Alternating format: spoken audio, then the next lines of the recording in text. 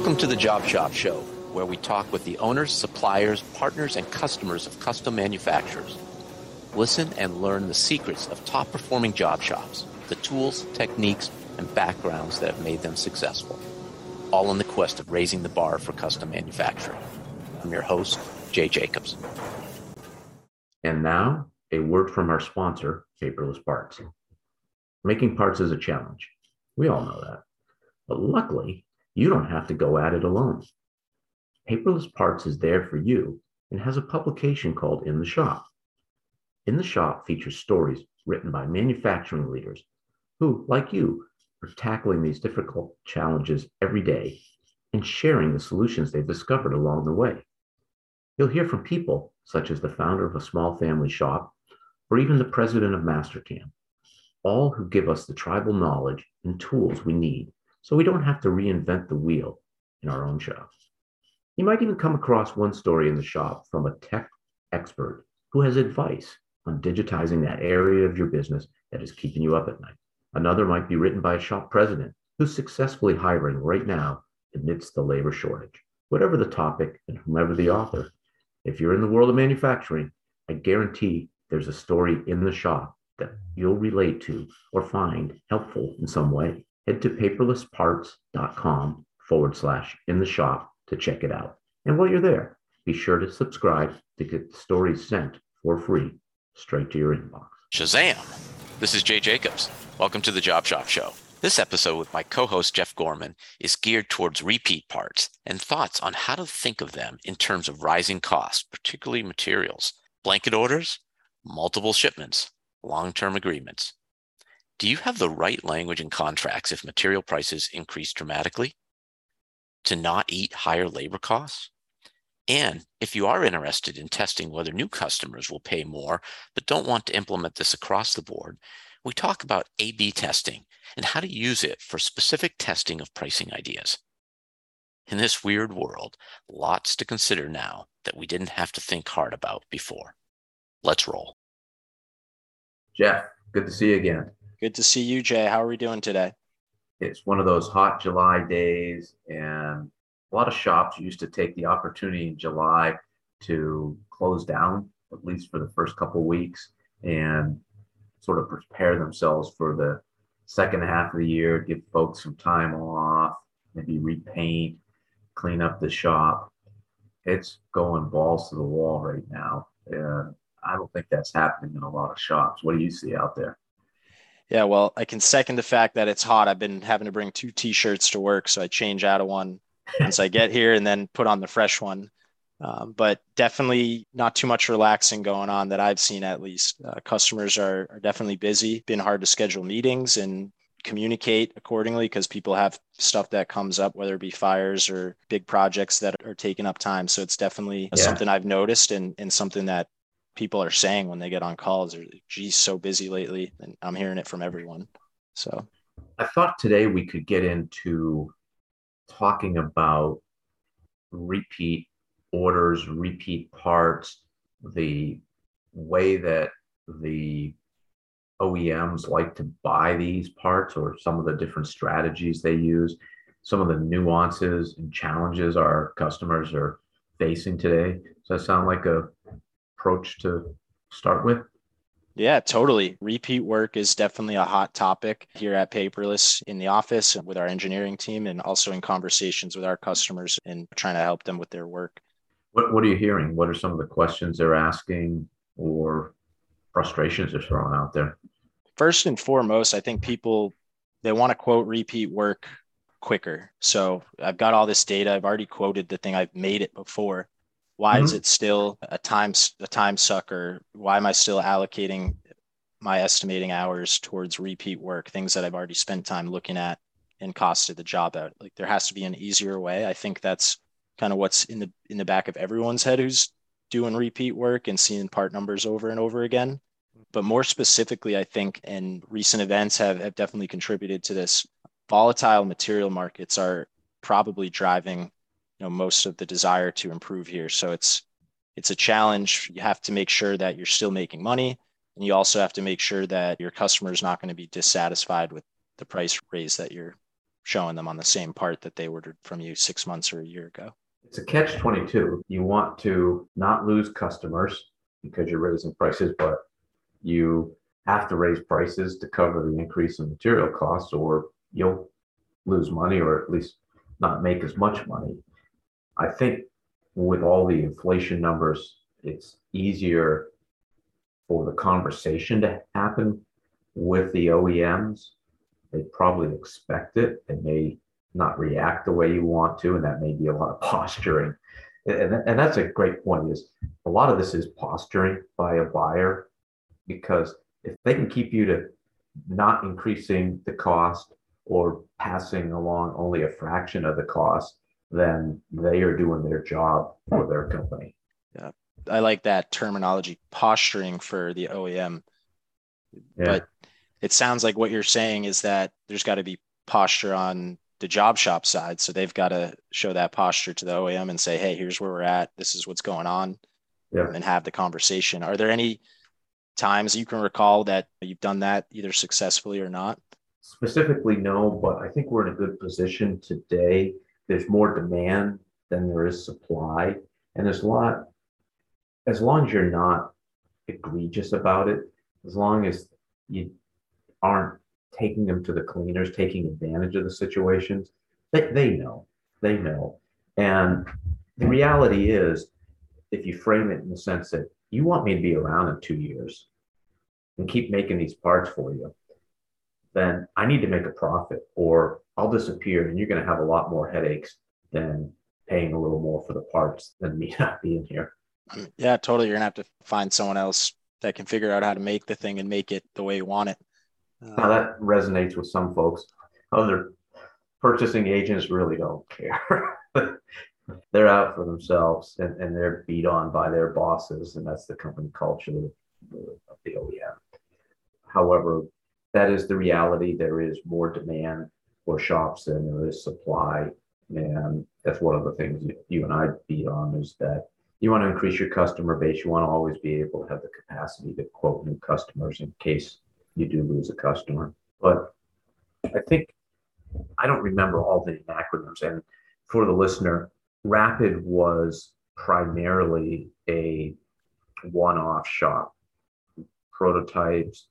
And we did, though, have a production sheet metal group, because what we found over time was that we were the production source for a lot of companies who had a high mix, very low volume. And when I say low volume, they may buy 5 parts or 5 pieces of a unique part number twice a year. Not very interesting to a lot of production shops. So they wanted, though, and they expected, rightly so, that the part they got 6 months ago looked like the part that they were going to get tomorrow, and the part 6 months from now would be exactly the same. So we did set up a separate production shop. We did things more the way the traditional manufacturers did. For example, when a part came in that in the prototype shop that we'd already made before, exact same part, it was more efficient to totally re-engineer the part than to try and find all the files and that and put it out to the floor. We re-engineered it from scratch. You don't do that in a production environment.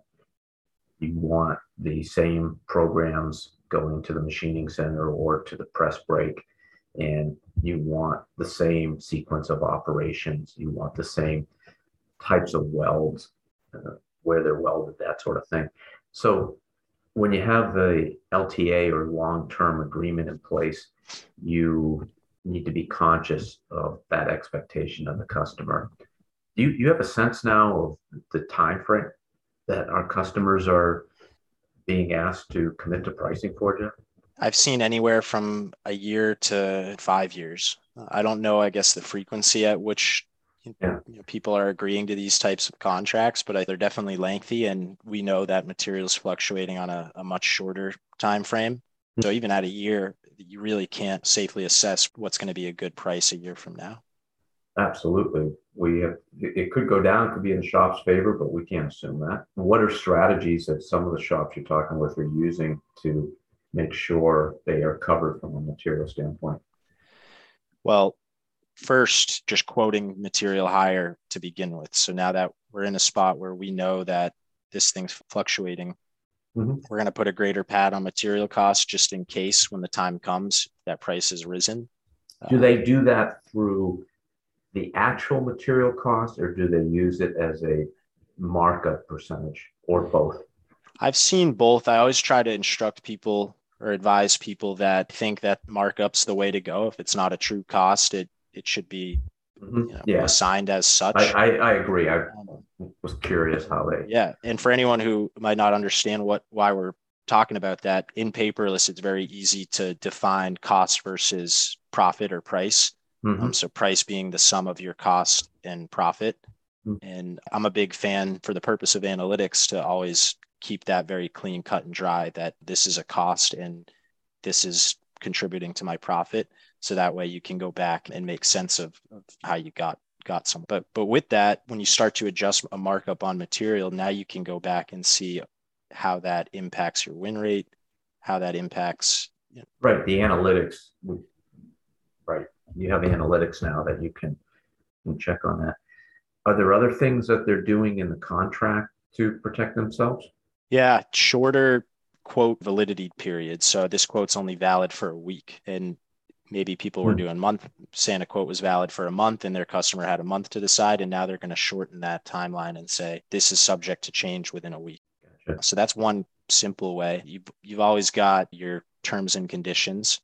So you can say, let's say a material goes up 50%, they might have in their terms and condition, this quote is subject to change if X, Y, and Z occurs. Yeah. So you could put a 17% of the quote content is material cost based at $2.89 a pound or something like that. So some of the OEMs are even asking to see the quote presented as such. They want to see material versus production cost broken out for each part number.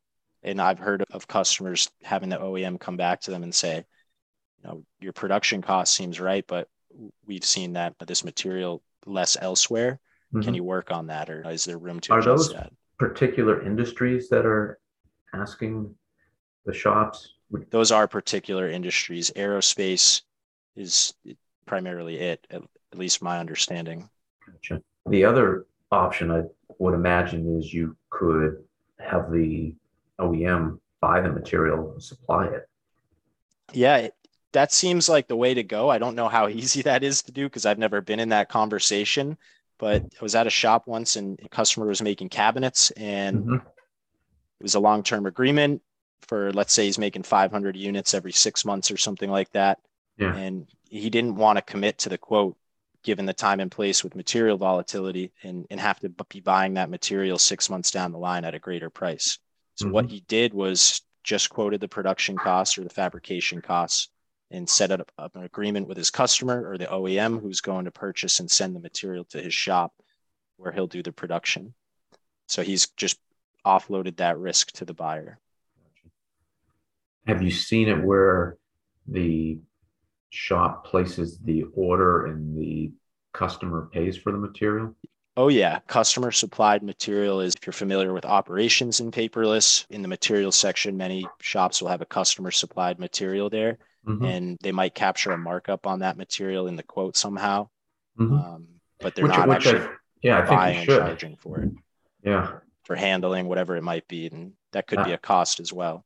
Absolutely. There's some administrative overhead and maybe some on the floor to receive the material and that sort of thing. Yeah, interesting. An acronym that is used is estimated annual usage. And I know I didn't like that because you have a customer who says, oh yeah, we're going to buy 100 of these from you a year and we need 10 of them now, and they dangle the carrot. That can get really dangerous. So they want you to give them the 100-piece price for the 10. That's exactly right. And I think we talked about cherry picking a couple of weeks ago. Yeah. This isn't necessarily the same form of cherry picking, but they'll ask you for the EAU quote on 500 units, and then they'll come back to you and say, actually, we only need 100, and then they want the 500 unit piece price. Yep. So it's a form of cherry picking, in my opinion. And they'll say, well, you're not going to make all 500 at once. So Yeah. on the North Shore of Boston, Eaton, the semiconductor equipment manufacturer, they put so many shops out of business because they would have EAUs, but they wouldn't commit to a definite buy quantity. And that industry tended to be very cyclical. And when the downturn came, instead of buying 100, they might buy two. And they expected the shops to produce quantity two at whatever quantity that they were. Typically, they were making more than the buy and putting them on the shelf, knowing they could send them off later on. They couldn't do that anymore. And man, a lot of shops go out of business. It's something to watch for. That's interesting. So I don't know if I was necessarily clear on this before or if I am now, but is that sort of the primary difference between a LTA, long-term agreement, and EAU? Is that an LTA is guaranteed purchase versus? It depends how the contract is written, but typically I would say an LTA means that there is a written contract and it's committing to buying over a certain period of time at least some quantity. So you may have an EAU of 500 pieces, but we will commit to 250. And the buy time frame might be a year, it might be 18 months or 2 years to give the OEM a little more flexibility. But they will take the parts if 18 months comes up and they haven't got them all and you manufactured them, they're on your shelf, boom, you ship them off, and then you got to wrangle with getting paid. That's another whole issue. However, they are legally obligated to buy them. Fascinating stuff. I understand you had said you hadn't dealt with that type of contract as much or have as much experience there, but what are the trade-offs, I guess, of doing that type of work versus one-off jobs, especially in the market that we're in today? Well, it's easier to work with less skilled people in the shop, often because you are making the same part over and over again, and you can automate the process as much as possible. So you can spend the time automating the process. The other is that you commit to a price, you're going to make it multiple times. If you can figure out how to take the machining hours down 10%, that cost savings is yours. It's additional profit for you. So there's an incentive for you to get better. And if you're going to buy a machining center for a customer, or maybe more, or maybe even expand your facility, you want the guarantee that it's running. It's beyond this orders. It's even that's where a 5-year agreement really makes sense. Something like that. You're partnering with the customer, and those tend to be pretty embedded relationships.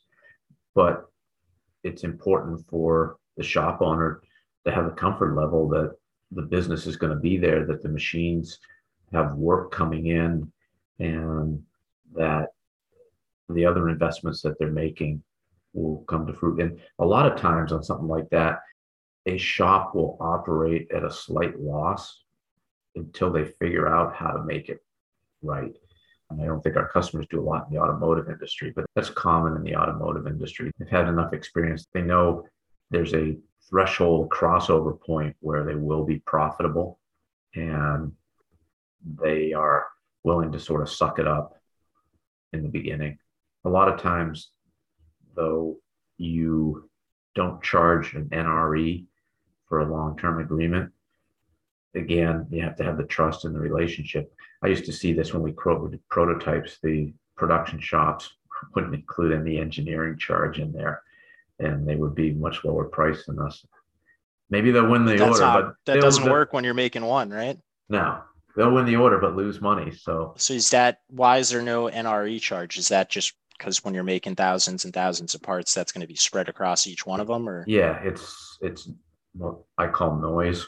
It's such a small piece of the job. And again, you typically do this when you have relationships with customers. You're going to win a good chunk of the parts that come through. Quick sidecar here to the conversation, but on the NRE topic, are you a fan of showing that to the customer on the quote, or is that baked into the cost of the unit? Well, it depends on the customer, depends what it is. You may, if it's a fixture, you may break it out, but then you have to be careful because then the customer says, "Oh, I own that fixture," so you have to have language in there that they don't. In terms of engineering, no, we always embedded that in the quote. Interesting. That's something that comes up from time to time. And I think everybody likes to do it their own way. There's not really a right or wrong way, but I'm just curious. And a lot of time it's driven by the OEM because if you think about it, the more things that they have to put together to get to a price, the more of a hassle it is for them. So, and based on my understanding of OEMs, the more things for them to ask you to lower the price on. That is why they may ask you to break it out. Yeah. Absolute. Yes. That's a great reason to not want to break it out.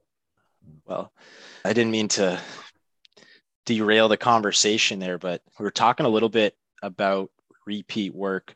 And obviously this is intertwined with an LTA or EAU contract where you're going to be making the part again and again. Just curious sort of what your thoughts are on repeat work and how you've dealt with repeat or similar work in the past. Well, I think it's great if you can have repeat work at a price that makes sense for your shop. I always view prototypes and production as like oil and water. You have to decide which one you're going to do because if you try to do both, it ain't a good picture. So there is a lot more in terms of dollars repeat work out there. And I think shops gravitate towards one or the other.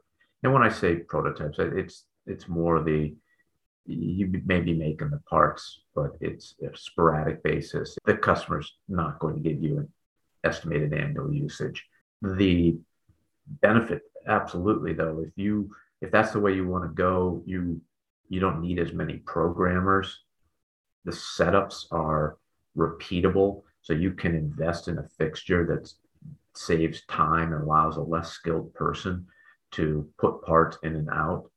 How you want to run your shop, it's a philosophy thing. And there can be a lot of really good money in repeat work, and you can get a lot of dollars quickly, particularly if you land a contract with a company that their product explodes in growth.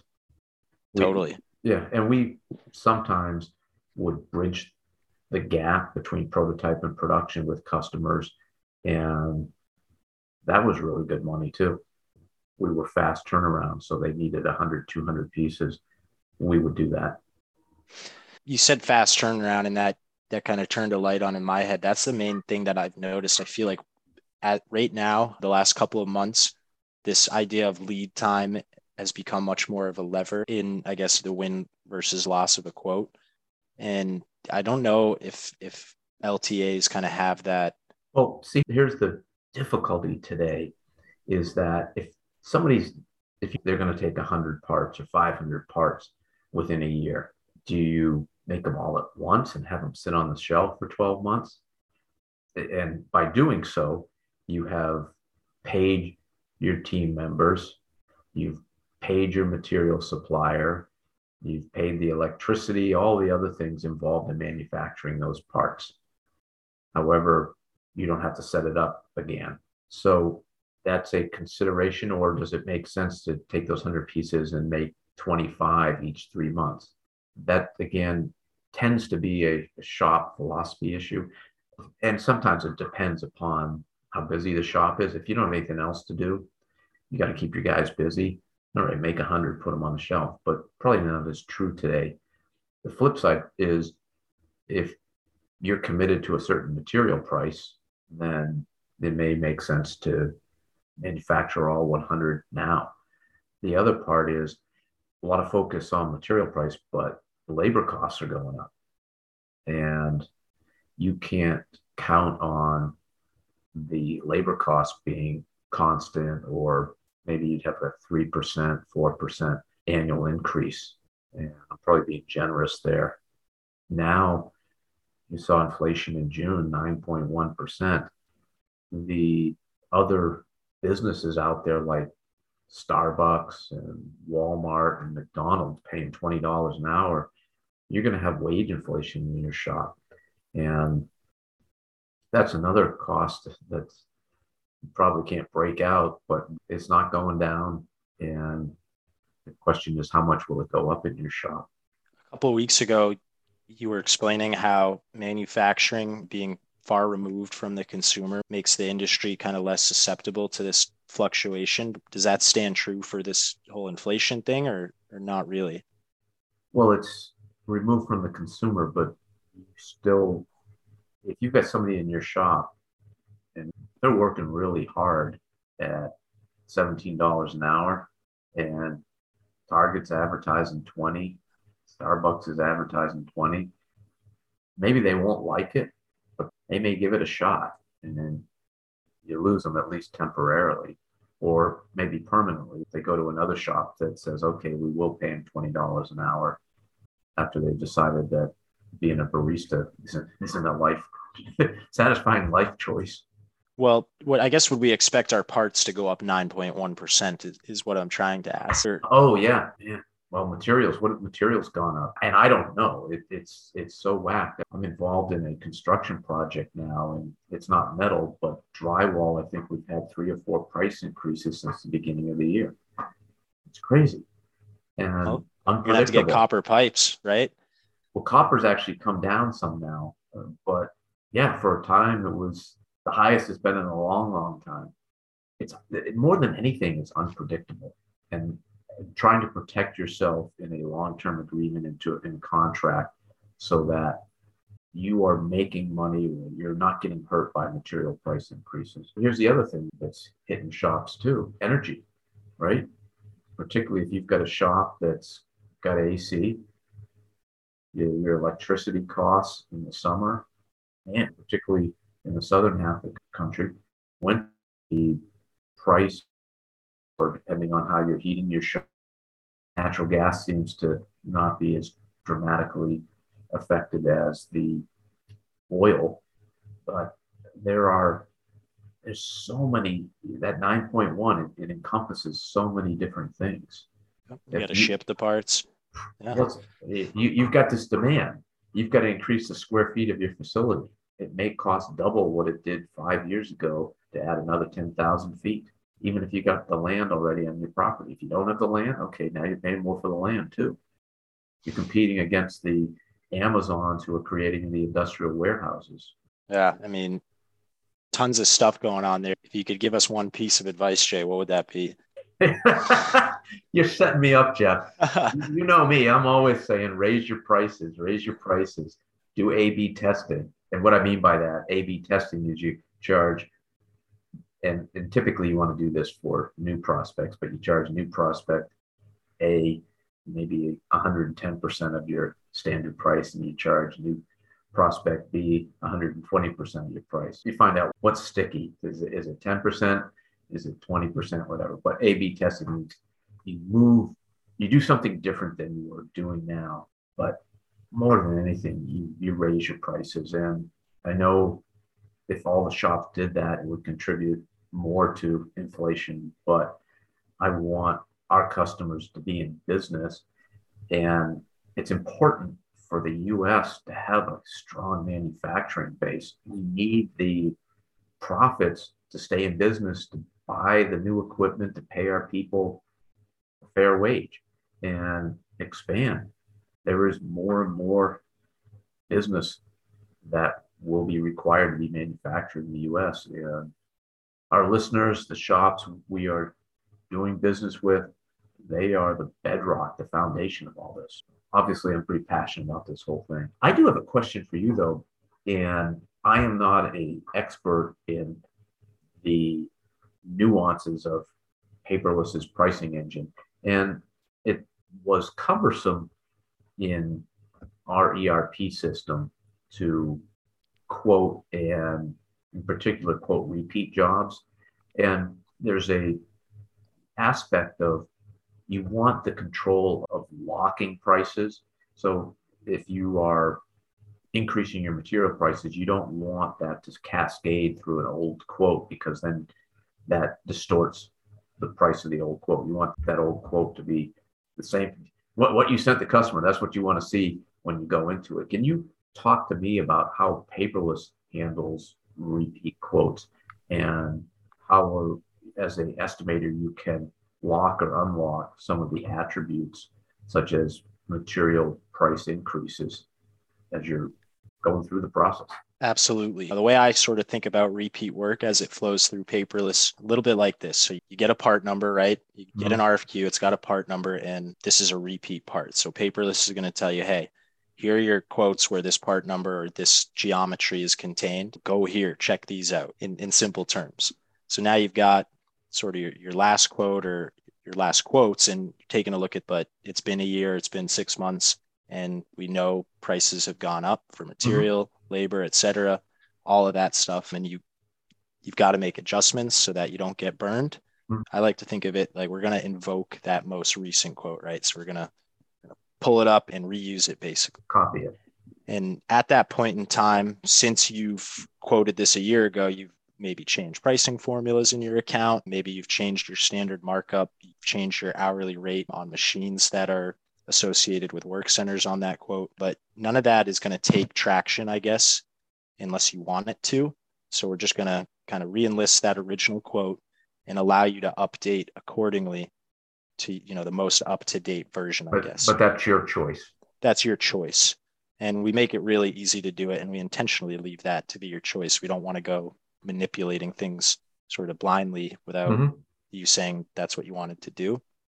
But so let's say we're making a hinge here, and last time we quoted it with the material SKU 456, and that the way that we quoted it was we pulled in that SKU from our table, got the piece price for the material unit that we're buying, and marked it up 10%, and that was our cost for material on the first time we quoted it.